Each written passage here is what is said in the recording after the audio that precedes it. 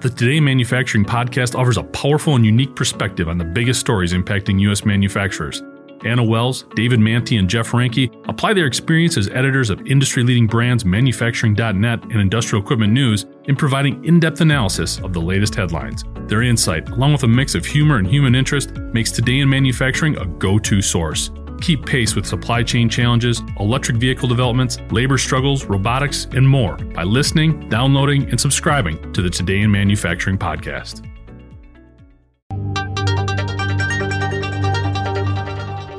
Elon Musk and SpaceX have made it abundantly clear that they are going to Mars. The company is at work on Starship, which it says will be the world's most powerful launch vehicle, capable of taking a full crew and lots of cargo to the Red Planet. But they may not get there first. Relativity Space and Impulse Space have teamed up for a trip to Mars, and if everything goes as planned, they might be heading there very soon.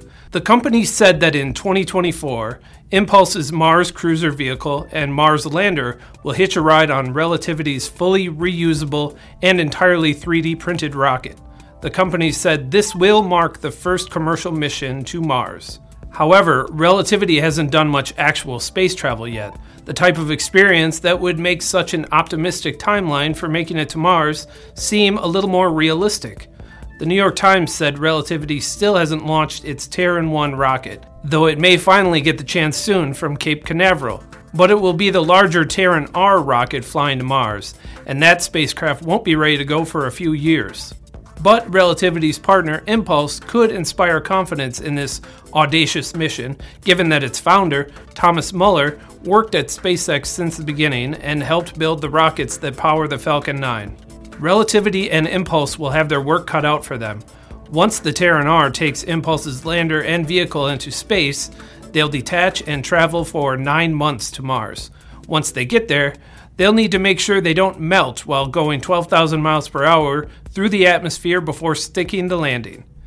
If Relativity and Impulse can make it to Mars, they'll open up a lucrative business sending cargo to the Red Planet for willing customers. The company already has 5 customers for Terran R for a total booking of $1.2 billion, including a multi-launch agreement with OneWeb, a satellite communications company. Now, only 111 million miles stand between them and their goal. I'm Ben Munson, and this is IEN Now.